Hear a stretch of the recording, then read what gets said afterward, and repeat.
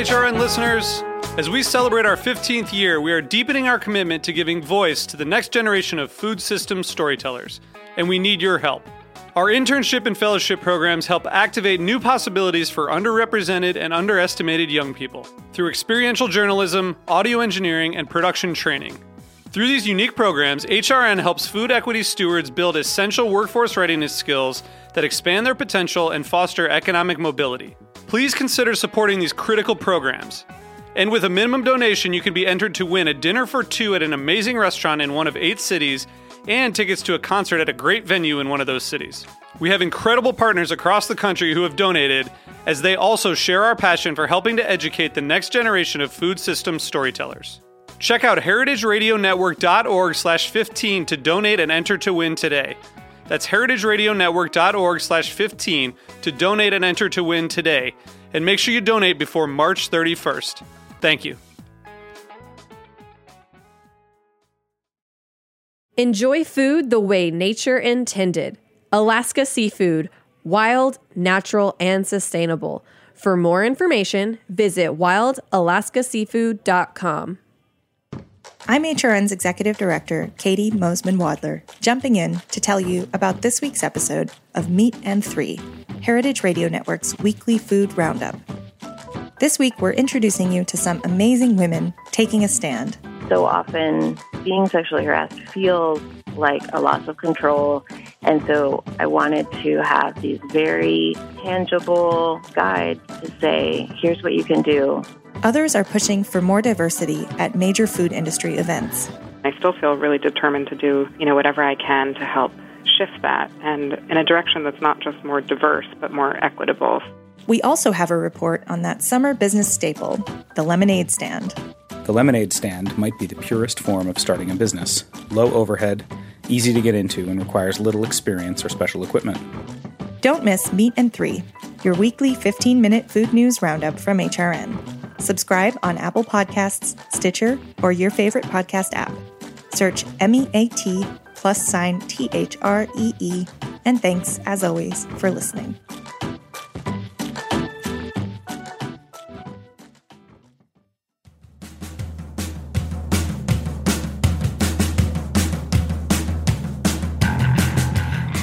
Hello, you are listening to Speaking Broadly on Heritage Radio Network.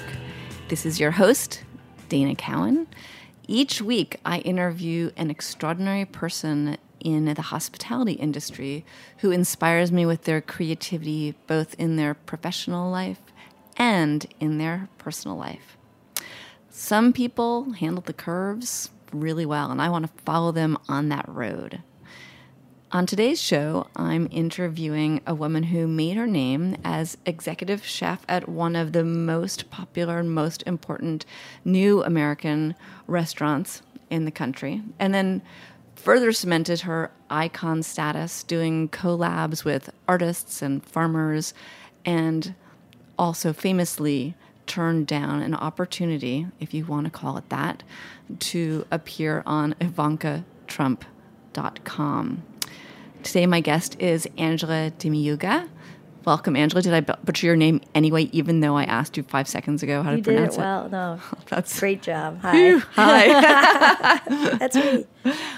We've known each other ever since you came to New York, really, to cook at Mission Chinese. Yeah.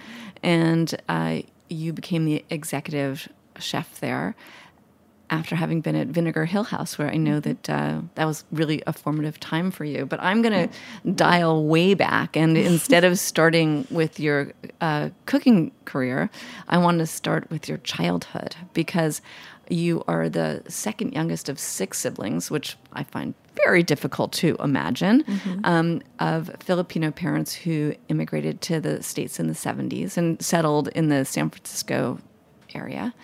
All of which you know because it was your life. But I'd love to hear about growing up in that time and place. I love that your touch points, food-wise, are so diverse, from McDonald's, because your father was a manager there, to Jacques Pepin, because you watched him on TV, to one of my favorite books, which is that Gross Goodies Oh, book. it's your favorite. Amazing. Well, because it's because of my son. Like, he Yeah. had me cooking from that. I use cooking with air quotes. Yeah. But, like, Cool. I feel like, those influences actually map out your future of food because it's, somewhat dystopian, somewhat technique driven, Yeah. and really all American. Yeah, So yeah. take me back to that childhood in the late 80s. Yeah, so I grew up in San Jose in California, and I have 5 siblings. So a lot of my entertainment as a child was based around my interactions with them. Video games, toys, Happy Meals. We had a whole chest of drawers in our garage filled with Happy Meal toys. I had an older brother, so we had a Nintendo, and then we had TV that we were allowed to watch sometimes, but it really us playing together was how we socialized. In my family, there are 6 kids with a 5-year gap between us, so we were called like the big kids and little kids. So 3 big kids, 5-year gap, 3 little kids, and we weren't wealthy growing up. And when my older siblings were old enough to work at the mall and at like Raging Waters or Great America, the theme park, they would kind of, they wanted to dress us up like little dolls. They would buy us clothes from like Old Navy and put us in cool outfits. It was really sweet. That is really sweet. Yeah. And were they cool? They were cool. Yeah. I learned a lot from them. I feel like I was kind of like, I felt cool in the 2nd grade because I learned a lot from my older siblings. So that was like fashion and music, and they had their own distinct style that was very San Jose. So what does that mean? That meant it was like, so San Jose is it's very diverse. There's a lot of Mexican culture and different types of Asian people. So a lot of the fashion growing up was influenced by like maybe like Mexican or Chicano street style. So a lot of like handkerchiefs and like Dickies and like Nike Cortezes and like oversized canvas belts, which like Vetements had started to do like a few years ago. I don't wear them, but I know that for me was referential to being a kid in San Jose. And so, my older brother, when he had more money at the mall, he'd have a beeper. So I had a beeper when I was in high school. It was like a fashion thing, but a lot of it was just hand-me-downs or things that they bought us for cheap because it came in mini sizes for children. But they totally influenced my musical taste as well. And so that was like a great like place at home where I could be influenced from an older generation, but then also feel like a kid with my siblings. That was I have a sibling that's less than a year older than me, so we call ourselves like Irish twins. We have the same birthday we have the same age for 3 days out of the year, and then I have a little brother. So it's funny because I feel like out of my entire group of siblings, me and my little brother, have a lot of the same interests as far as like music and social issues go. We have a lot of commonality with us as like the younger set, the babies in the family. That is such a striking image, and as as your life has gone on, your sense of style has become so heavily identified with you. Like, you're one of the most stylish people ever, period, full stop. And then add that to the like chef culinary world, like that probably puts you on the Mount Olympus of style, because it's not really. But I love the idea that it started with your siblings, because usually people's siblings, when you put together 90s siblings and mall, you don't usually come up with. I felt very individual. I mean, even with my interest in cooking and watching, you read this, that I would wake up in the morning on Saturdays and watch Jacques Pepin. That was something I would kind of do on my own. It didn't matter which sibling was around me. That was something I wanted to put on. Where did that come from? Like, because that does seem slightly unusual. Yeah, I don't really know. I mean, I feel I've shared this before, that I feel really lucky that I don't feel like I had to choose this as far as cooking. It was just something that was embedded in me, which I know, when, we're thinking about college, I didn't really struggle with trying to figure out who I am as far as career path goes. I mean, I kind of always just followed my intuition, and I felt very sure of myself, even at a really young age, and very, like, what my parents say is brave or like strong-willed. And so I think... Did those qualities ever get you in trouble? That brave, strong-willed? When I view my past as a kid, or like being in high school or in college where I might be difficult, I didn't view myself as being difficult. I think it stressed my parents out a little bit, but they, till this day, it's with my mom and dad. My dad very much believes that, like, if I had made any choice for myself, he would trust that I'm making a good decision for myself. And that happened through the years. That wasn't always the case, but it was because I was always pushing and challenging them to accept some aspect of who I am. Like, as a kid, I would bring in a neighbor that I just became friends with on the street, and we were like playing, and suddenly the kid would be in our house, and my mom's like, Did you tell anyone that this is happening? I'm like, I thought it was okay. So that idea of kind of doing whatever I felt was right was something I did as a kid, and that meant watching Bob Ross on TV as well, like a painter, and like replicating that, to watching like Jacques Pepin, and then also like being interested in video games and things like cooking. I was always poking my nose into the kitchen. We all had tasks that we had to do as chores, and I think they all liked that I wanted to help. And it wasn't, for me, it didn't seem like a chore, because I just wanted to figure out what it was like to like touch chicken wings and bread them in cornstarch. And we had a babysitter that used MSG in our cooking as a kid, and I remember like seeing salt, pepper for the wings, and this other thing that I didn't know what it was MSG, and like looking at it, I'm like, it looks like long salt and it tastes good. Just like like thinking about those things as a child, being like, what is this and why is this here? And like long salt meaning like MSG, when you buy MSG from a grocery store, it looks like salt, but like long strips. Really? Yeah, it's weird. I've never seen MSG. And I'd never really seen it after. I mean, we stopped using it, but that was something that was in my cupboard growing up. We would do salt and pepper and MSG chicken wings, and it wasn't a thing. And then I learned later that it was a thing. It's actually a thing. Yeah. And then, one of the recipes that you became known for was your grandmother's chicken. Yeah. Were there tons of family recipes at your house? There were. All of my siblings are very into food. I love that. That's fun for me. That means when I was cooking professionally, I didn't really need to explain why and what I was doing. They were a little weirded out when I was working for a Chinese restaurant. They're like, I don't get it. But then they like got it once they saw a press package. This was like way before I started. But they all nerd out on different recipes. It's really fun. And so, my little brother might know what's happening with a chef friend of mine because of an article he published. Or we all had different recipes that we were interested in that we'd bring to the table, which meant that the food was very multicultural. I remember when I was a child, I was one of my signature dishes as a kid when I was 10 was a spinach salad with strawberries and raspberry vinaigrette with a mustard sauce. I feel like I recognize that dish. Yeah, that's classic. Classic. Almonds, sliced almonds. And so that was something that, when I was a kid, we all had our dishes that we were sort of known for. Can we just pause there? The notion of the 10-year-old with a signature dish, and this is before Top Junior, like by a long, long shot. Yeah, and our resources were funny resources. Like that recipe came from a paper-bound recipe book that my aunt, I think maybe in her church group, circulated, and then she gave it to me.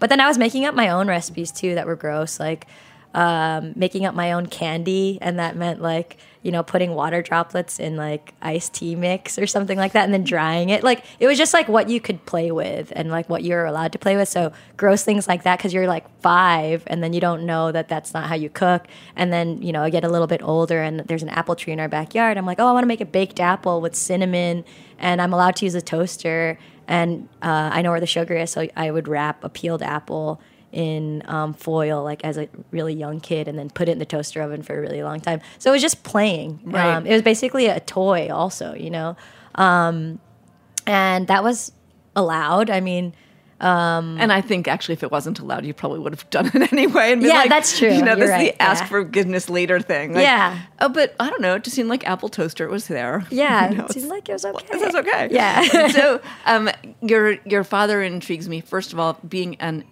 immigrant from the Philippines, and then having a strong-willed daughter and giving her the leash, you know, to do what she wanted. But that's so. Admiral is not the right word, but it's great. Yeah. But then he was a manager at McDonald's, and Yeah. I feel like you have gotten his sense of hustle, right? He had Yeah. a tremendous sense Yeah. of hustle. So what was like watching your dad Yeah. hustle in that McDonald's, you know? My dad was busy all the time, and it would be irregular sort of when I would see him, but we had a special connection. I mean, I was close with all of my family members. We all had our own moments. But I remember as a kid, my dad, you know, we all wouldn't sit down and eat dinner together. On Sundays, we would. After church, we would eat lunch or an early dinner. But during the week, we would all sort of eat whenever it was convenient. That meant my mom had a pot of food on the stove and always steamed rice going. I liken this to like the coffee pot at work, where you like just always refill the rice cooker. And so you could kind of serve yourself whenever. And my dad, if he would end work late, that meant he was having dinner by himself, and I had already eaten. So I would sit with him and just watch him eat and just chat with him and just ask him about how he was doing. And our special time that we would have together was going to the grocery sort of late at night, and we would shop for the whole family. So that means we were there for at least an hour, like filling up this huge supermarket cart. And then I get to ask for certain things or help him grab things.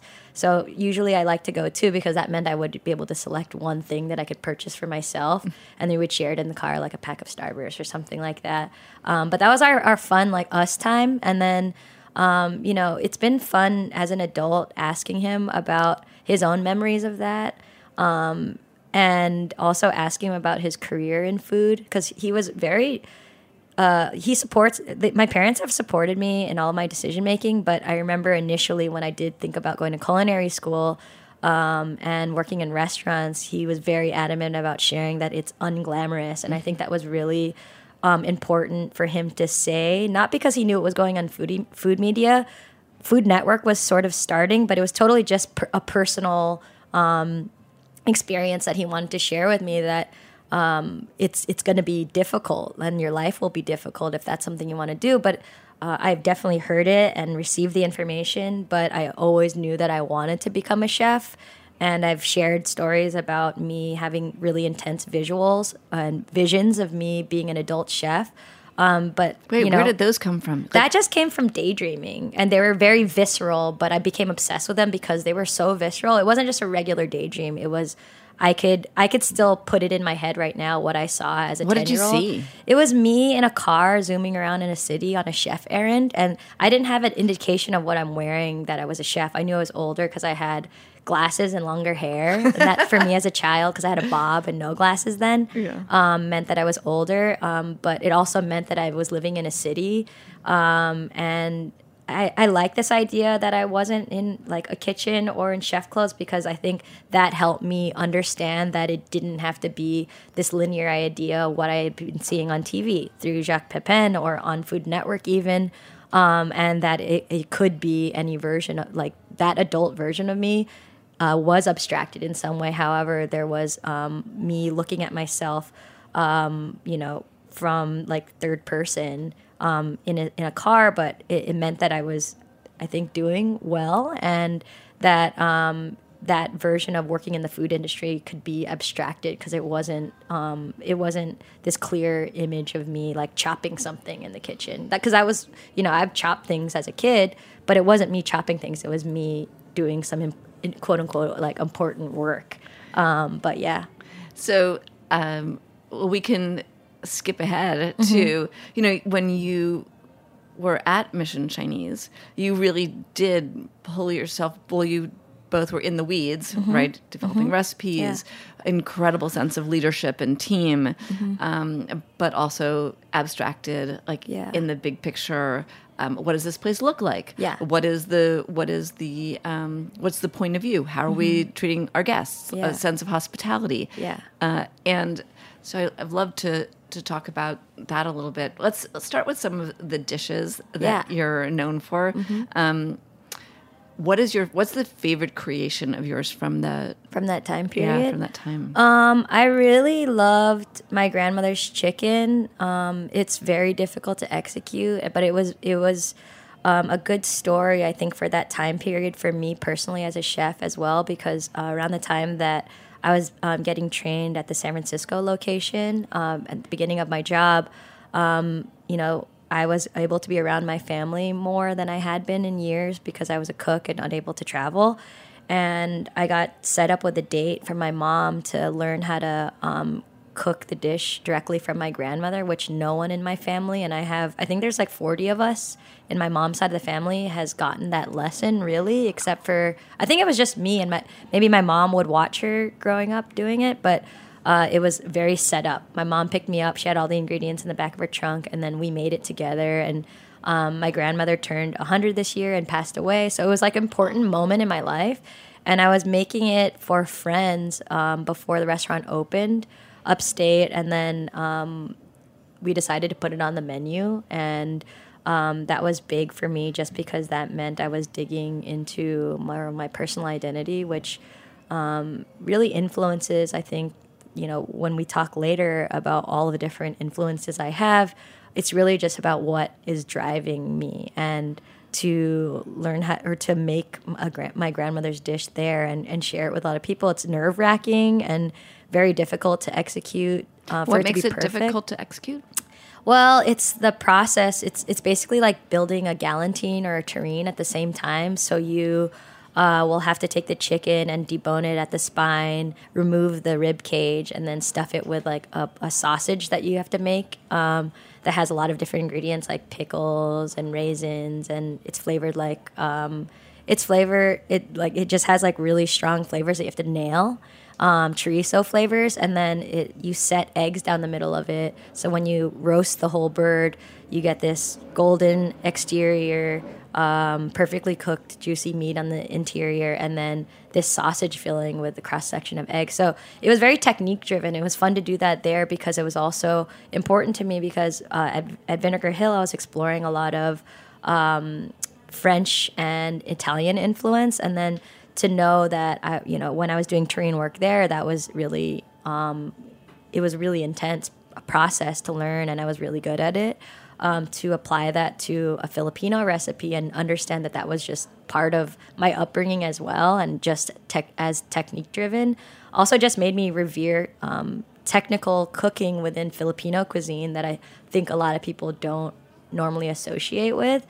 So that was already breaking down ideas for myself about what is important in food, and if and all the stigmas around different cultures of cuisine and how people perceive their own value to different cultures and cuisine. And so it started, then evolving years later into understanding that the way that we had to price things at an Asian restaurant meant that we were having to talk. For me, I wasn't talking about this so much at the restaurant, but I was thinking about it actively and being really theoretical that there are ideas around systemic racism, around food and cultures that I wanted to address when I had the platform to start talking about the food that I was making. Because one, it was interesting for me to do that, for me to have a dialogue with my own work that I was doing and explain it, because I think that transparency and that self-exploration is super self-empowering, but also really important for why we're doing what we're doing. I mean, I think when we talk about food in general, especially in New York City, it's like everyone wants a new restaurant to open and then they want to eat it and take a picture of it and then move on to the next thing. And for me, there was always work to be done in the evolution of our own craft and my own craft. And a lot of that was seeking out my own personal identity, politics, and why I'm navigating the world the way that I am, because for me, it was just important to do that. So when you say that, is it another way of saying when you created that dish, which was technique driven and I don't know if you would use the word elevate, but elevates the Filipino food and flavors that you know and love, and coming from your family, that bringing it into this mission world and sharing it with so many people, in your eyes, was also elevating all Filipino culture at the same time. Yeah. And then also I'm wondering whether you were landing on the question of price/value, right? Because what you could charge at mission versus what people perceive to be the value of ethnic food. There's there's a tension in the restaurant world between like what is the most you can charge if it's an ethnic food. Was that part of it, like adding a monetary value to something that you were creating from Absolutely. your heritage? That was part of that was just part of my job, even at our smaller restaurant that was 40 seats. It was always trying to figure out ways that people would not complain about paying however much for Asian food. So that was always part of our constant dialogue, and elevating the cuisine at a larger restaurant that felt like more of a banquet hall. That for me, right away, when I wanted to build that menu, I wanted that menu to really have a full spectrum of a full spectrum of offerings, and it could be for a special occasion, or it could be for just like a beer and fried rice opportunity for an evening. And so when I thought about the range of the food that we wanted to present, certain dishes had to make up the cost of others. For example, if I wanted to serve really great beluga caviar, I knew that the labor cost for that meant I was just sourcing something in a really great package that I selected and figured out how to plate it. But it, for me, didn't mean that I wanted to charge a lot of money for that, because I wanted it to be accessible for people. And so there could be loss leaders where, a fried rice dish, say it costed $1, it's not crazy to ask for maybe $12 for this fried rice, and that kind of balances out, so it makes it more accessible. And definitely the price point for that restaurant didn't mean that everyone can go there all the time, but I think that it was a good price point for wanting to spend money on a night out. And those were all things I was thinking about, which is why thinking about stigmas around ethnic food was also a really important conversation, because that conversation happened anytime we put a noodle dish on or anytime we put a rice dish on. Because of potential pushback, yeah. And a lot of that was just the sheer, the sheer idea about, people wanting to spend more money on an Italian noodle dish versus an Asian noodle dish. And so I think that really jump-started a lot of theory for me, participating in a Chinese restaurant that wasn't my concept. And so I wanted to put my name on what evolution of that was. And that meant, serving it in a space that was really holistic, where the context of the food matched the environment of the restaurant. For a second. So two things you said. One is that it wasn't entirely your concept, right? Because you were working with Danny Bowen. He was the figurehead and chef, co-chef. I don't know how you would describe that. How was it working with someone where you developed so many of the dishes, and over time it became clear that it was your food and a lot of your vision, but it didn't start out that way? No, it didn't start out that way. The restaurant became famous for Sichuan flavors, and I had never had Sichuan food before I started working with the company. So that meant for me, when I was starting my work with the brand, it was a creative juncture for me. I had been working in a restaurant where I was really satisfied and happy with the amount of work and leadership that I had, but knowing that I was going to be doing something I've never done before was exciting to me, and that's kind of what I end up doing. I end up doing these challenging jobs that I surprised myself with, and that was like cooking Asian food professionally was not something I had planned for myself, and that was exciting to me to learn about that and then see how initially it was always about how can I be this like great compliment, but then I realized over time a compliment to Danny. Or to the dishes. So say like a really spicy dish, how do I make a great compliment for that's like just as delicious, that matches it? But then I realized that, having complimentary dishes isn't really the way, especially if you're becoming very creative. It's like, okay, how can I just push this further and further along? And I got to play a lot more within the confines of a 130-seat restaurant, which had a lot more visibility at that time. So, and then working with Danny, was that hard? It ended up that you didn't have the opportunity to grow that you were looking for. But is that something you felt all along, or? Well, no, I didn't know that it would turn out that way. However, I think my work that I accomplished was a lot more than I thought I would be able to accomplish working for somebody else. So, the amount of collaboration I would do, the type of creative works that I would do, I was able to really look inside about why I was making food in general and what I liked about food, and how, it became a lot more about who I get to work with, and it wasn't just chefs, and what can inspire cooking, and what can inspire restaurants, and what can inspire working relationships where you can make something that you just had no idea you would ever be interested in making because you're just working with another creative brain. So I want to talk about the notion of hospitality, because that was also part of your vision when you talk about the restaurant being a holistic expression. And you've talked about Mission being a queer restaurant, and how important it was to train the staff to understand what that meant. Yeah. I'd love to hear more about that. That really started in the early stages of Mission, where a lot of the people, including myself, had been in new positions that they'd never had before. So a lot of people hadn't been in the restaurant industry, or if they were a host, they'd never been a host before. If they were a server, they'd never been a server. And coincidentally, the people that all ended up working with us a lot of them were identified as queer or gay, and I'm gay too. So it was just like our very like weirdo family that we brought together, and that means we were all helping each other out with like what we wanted the vibe to be like at the restaurant.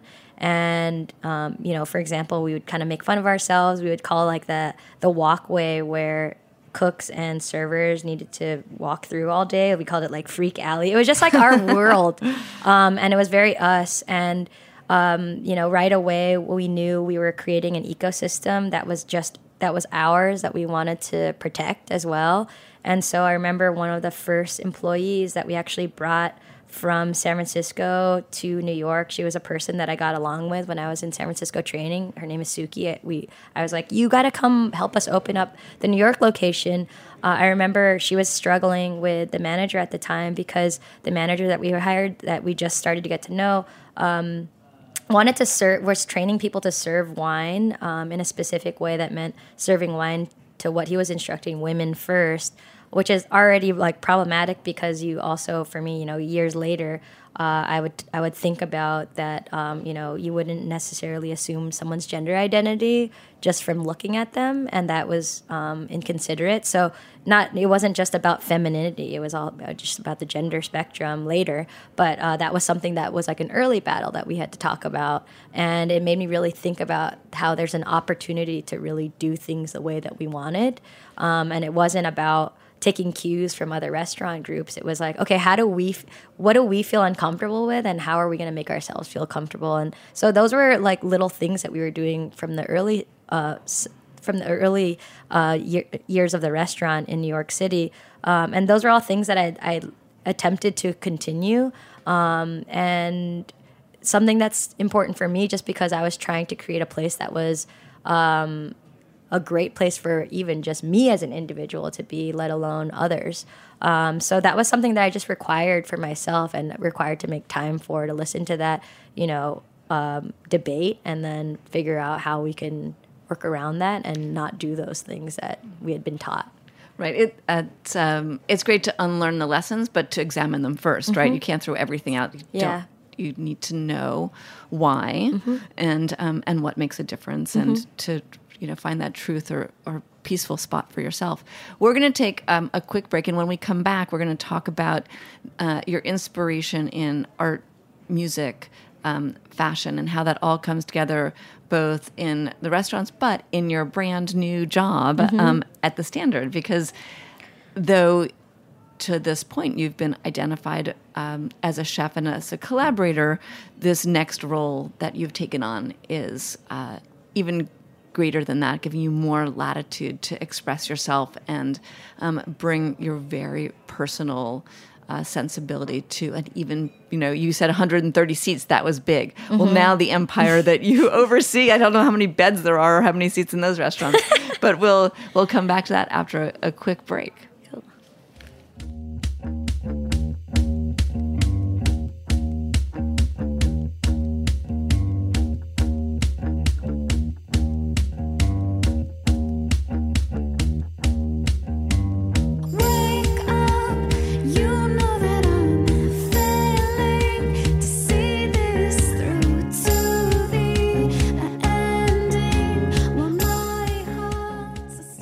Think about what it takes to swim a coastline longer than the entire eastern seaboard and leap tall waterfalls in a single bound. What does it take to survive 200 feet deep in icy saltwater? What would you be made of? Wild Alaska seafood is made of tight muscle mass, long-chain omega-3s, and incredible micronutrients. It matters where your food comes from. Experience the flavor of the fittest in every bite and enjoy food the way nature intended. Alaska Seafood, wild, natural, and sustainable. Ask for Alaska on the menu, grocery store, or smart device. For more information, visit wildalaskaseafood.com.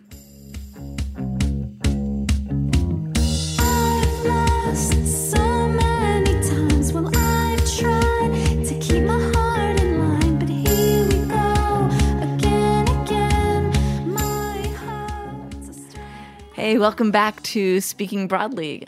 Happy to have you guys today as I speak with Angela Dimayuga, who is now at The Standard with a really fabulous title, Food and Culture. Yeah, so creative director of Food and Culture. Creative director. So I feel like you have been a creative director since you were putting together rad outfits in San Jose. And I always feel very self-conscious saying words like rad because I feel like I can't own them, but I feel like it's just true for you. And I deconstructed your outfit before before we got on the air because I wanted to know everything. But something that you did at Mission Chinese was bring artists into the space and really collaborate. And then outside of the space, even when you were working there, you were doing really interesting collabs with your friends. Yeah. And so I'd love to hear your thoughts about where from within you this desire to collaborate comes from. Well, just from my personality, I'm very much of a busybody, and a lot of the friendships that I have, I think the strongest friendships that I have always been friendships where we're working on a project together. And what's an example of that? For example, my friend Jen Shear, who is an artist who does a lot of collage work. I've been friends with her for maybe 13 years from New York City. And she eventually moved to Oakland and LA. And when I went out to LA, I did an artist residency at this gallery called 356 Mission. And she just moved there. So I was like, what are we going to make together? Let's make something. But she's a collage artist and definitely in a medium that I'm not familiar with. But we always talk about food and we always talk about Asian food. She's of Taiwanese descent. And so we ended up doing a workshop for 90 kids out in LA where we challenged kids to think about food not just for flavor but for food as a visual element and sculptural. And so we ended up making these Jen and I ended up making these sculptures of these vegetables like cabbage the dog or like broccoli the dog and had that as display. And then that already gets the kids excited about what they were going to make, and they were making these rice ball characters. Everyone was given a rice ball and then had tables of like nori and different types of ingredients to decorate their rice ball and give it a name and give it a story. And so that's what we ended up doing together. So it becomes really abstract, but she's someone that I've always just loved, and we're like, how can we? It really solidifies, in my opinion, a friendship. And I think a lot of people sometimes have this notion of like not trying to mix business and pleasure. But for me, the work that I do is so pleasurable and can be done in, it's cooking. So we all have to cook and we all have to eat. So we all have a relationship to food. And for me, it gives this earnest type of power with food that we all can harness at any point if that's something that we want to share and be social about. And so you're friends with DJs and fashion designers, quite strikingly. Mm-hmm. In the work that you're about to do, can you talk about like what you're thinking about for the standard, which traditionally, right, it's a total. I learned from you that it's been around 20 years. Mm-hmm. I guess I could have researched that. That's okay. And I have loved their graphics. Right, they have. They're cheeky. Mm-hmm. They were way ahead of the curve in doing that, but they also had a somewhat siloed approach. Like it was very nightlife-y, mm-hmm. and then F&B was sort of slotted in. Yeah. And you've come with a completely different point of view. Yeah. So that was their initial interest. The brand, they were interested in me because I was approaching food in a very in my own way. And originally, when I started working with the brand, it was just in December. I did a dinner for Art Basel down there in Miami, and I ended up doing a dinner in collaboration with ACLU, and there were fashion designers and artists who made designs that were donated to ACLU so they could have a merch line. So like imagine a white sweatshirt. It was done by Public School. They used the font for the USA Dream Team, and they replaced it with the words DACA on it. So that was really cool. So that was something that felt very me, and I had my first really great experience with the standard, doing a really grounded event during the craziness of Art Basel. And so moving forward, I ended up meeting the CEO, and we ended up getting along, and I had just told him about all the weird projects I've been getting involved in, doing food design for Paris Fashion Week. Or what does that mean? That meant I was working with a production team and a hired chef and the creative director of the fashion label. It was for Kenzo. These are the same creative directors of Opening Ceremony.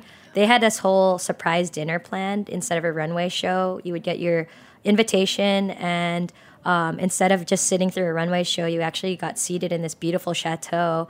We set up these tables that looked like it just had really elaborate flower displays, but when you looked a little closer, you realized that we had hidden food within all of these beautiful exotic fruit and flower displays, and you would kind of, quote unquote, have to forage for your food.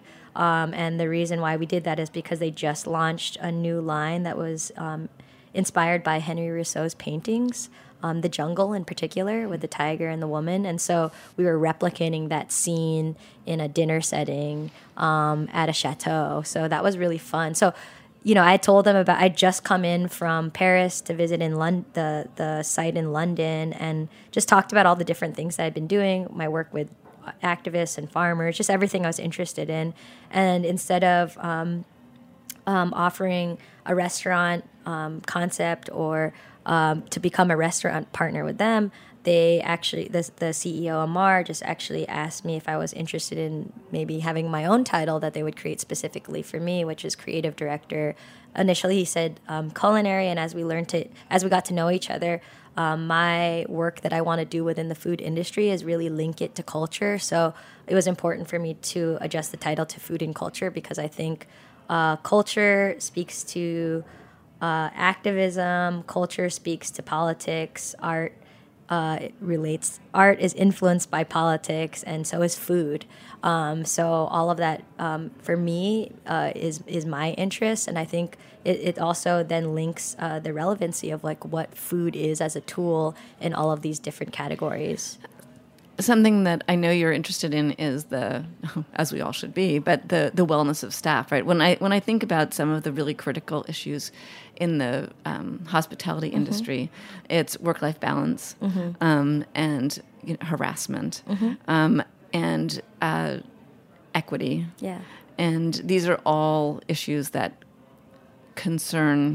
are of concern to you. Are there specific things that you're doing within the standard? Within those? Right now, I'm not really digging deep in that category because from what I know, we're doing it quite well as far as I know.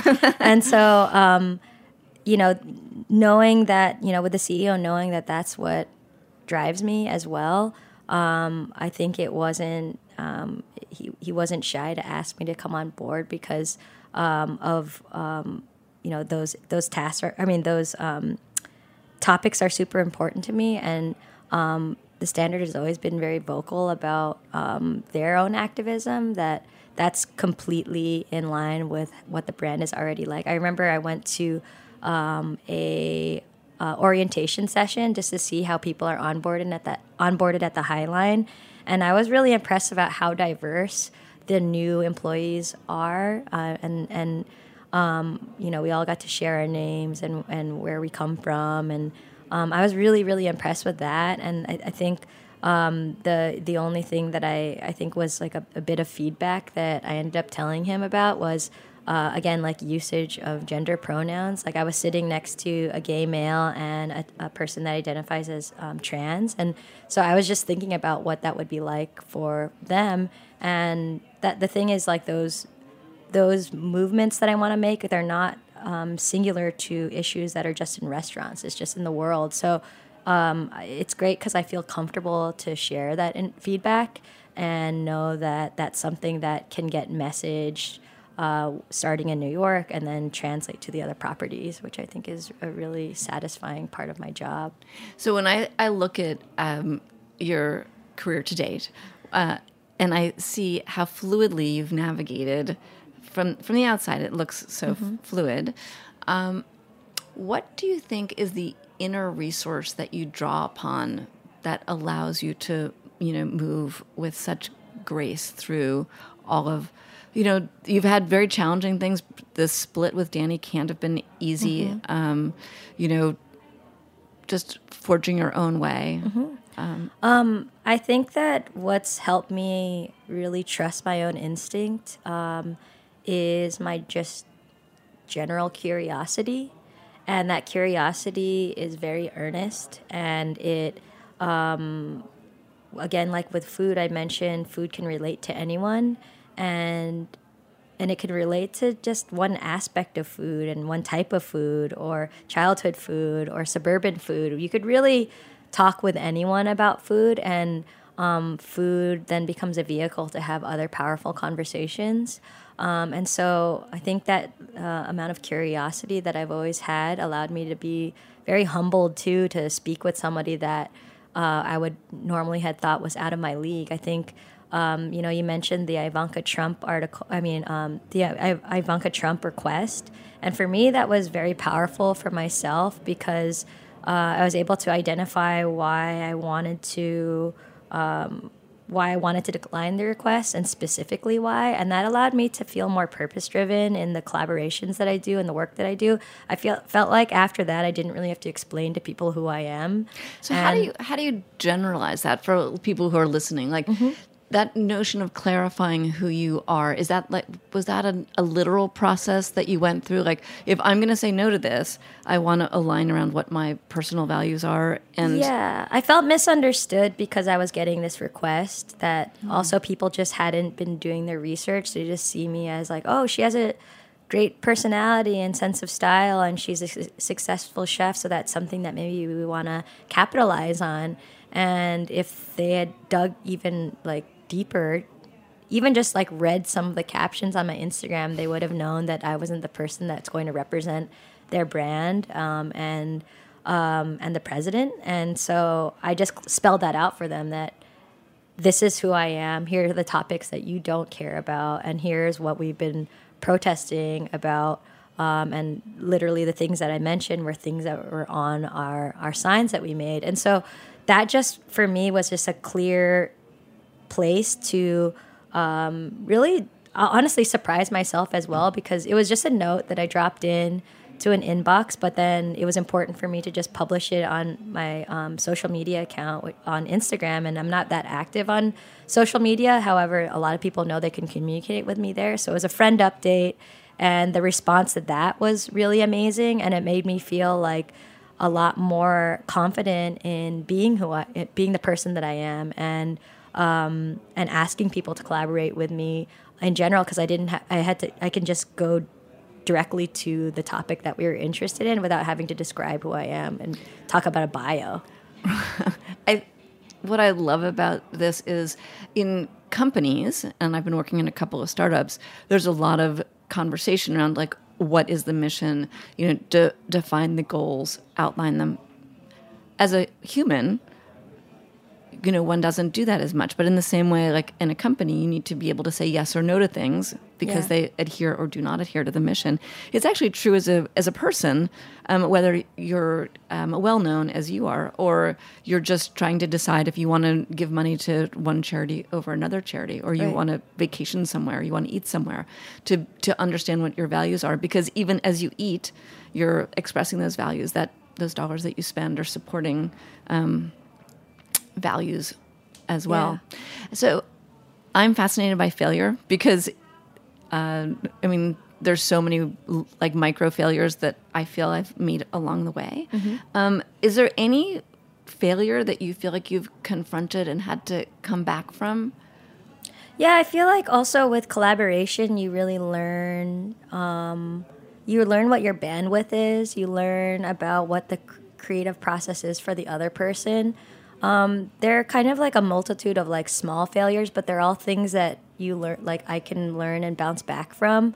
I realized that I had a sense of urgency to create and produce a lot last year, at my last year at Mission. Not because of the timeline necessarily. It was almost like this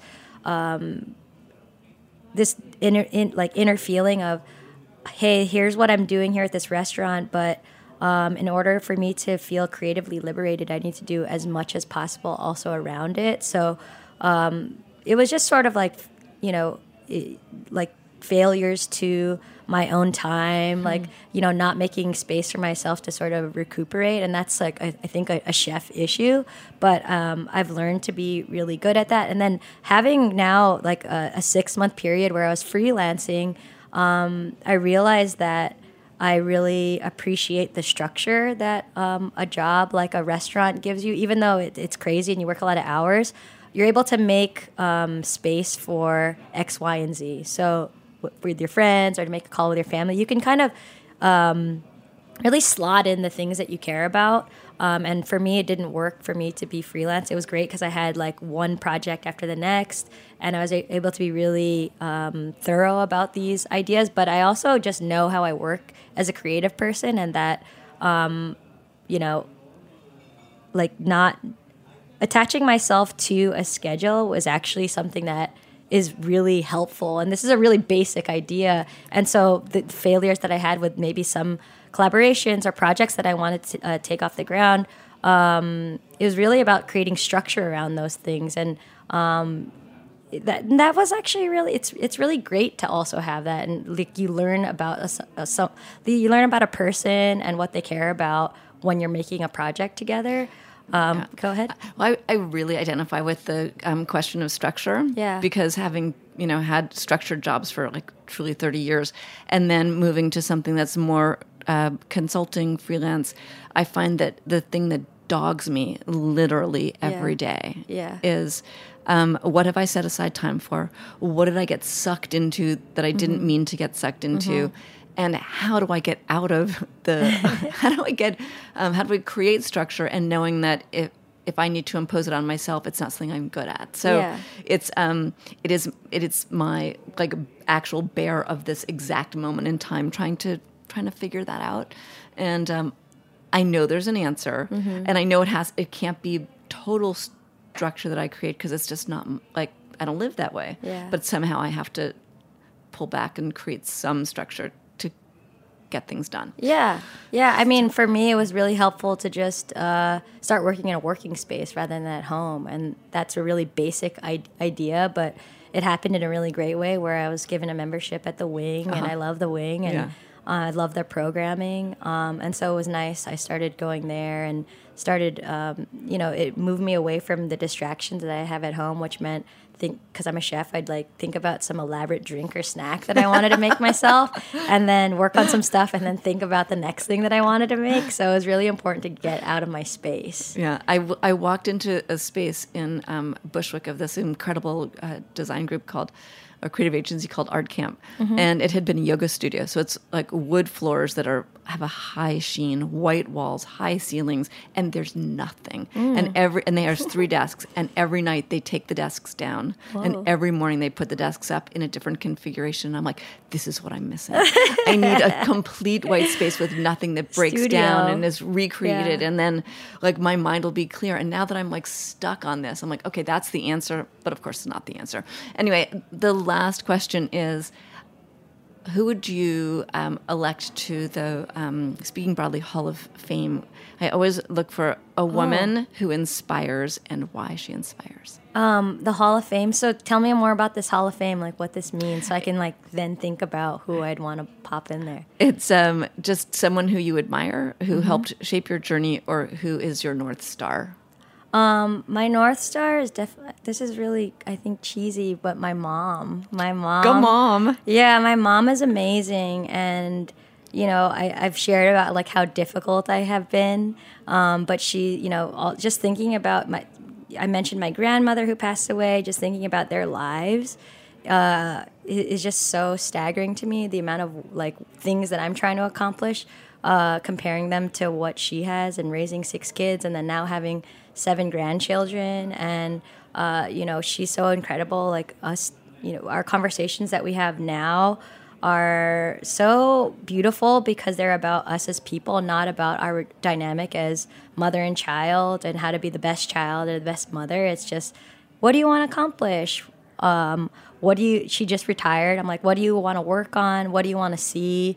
And just having her around in New York is just so grounding for me. I'll come send her to New York sometimes, and she loves to just be a fly on the wall. And for her to see the work that I'm doing in New York is so huge for me. But also knowing what she's done too. She was a Filipino she was a folk dancer in the Philippines as a younger woman, and traveled around the world and was really diligent about her craft and helped me really be prideful in my heritage. She was a Bayanihan dancer, and that's the national dance troupe of the Philippines. That's actually how she met my father. And so the idea of thinking about her here and what she's accomplished is like, I wonder what she would have accomplished if she was living in New York and had the resources that I had. And so she's incredible, and I miss her a lot. And so I think about her and her work all the time. She helped me she's like a hobbyist too, she would do floral arrangements and make wedding cakes and raises birds. Like, she has like a huge orchid collection. She's incredible. So I feel like if she had the resources one does in New York, I'd be really happy to see what she could come up with. It sounds like she's doing pretty darn well in California. Yeah. And hobbies, hobbies are a tough one. Do you have any hobbies? Yeah, I think all of my hobbies I've sort of put into my work. So I feel like that's the scope of what I, you mentioned them. All of them. Yeah, all of them, yeah. All right. Well, that is the wrap up for this week of Speaking Broadly. Thank you, Angela, so much for joining me today. And thank you, David Tadashore, our awesome engineer. And you know where to find me on social at FW Scout. If you've got suggestions of people you'd like to hear on Speaking Broadly, let me know, or suggestions on the show. Always want to hear them. And I'm sure you're going to want to follow Angela because she is amply, impressively inspiring. Where can people find you? You can check me out on Instagram. My Instagram handle is swimsuit_issue. It's a Sonic Youth song. Don't get it twisted.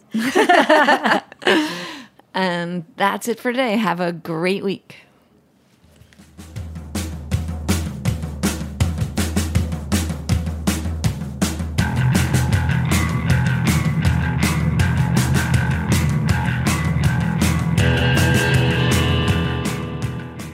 Thanks for listening to Heritage Radio Network, food radio supported by you.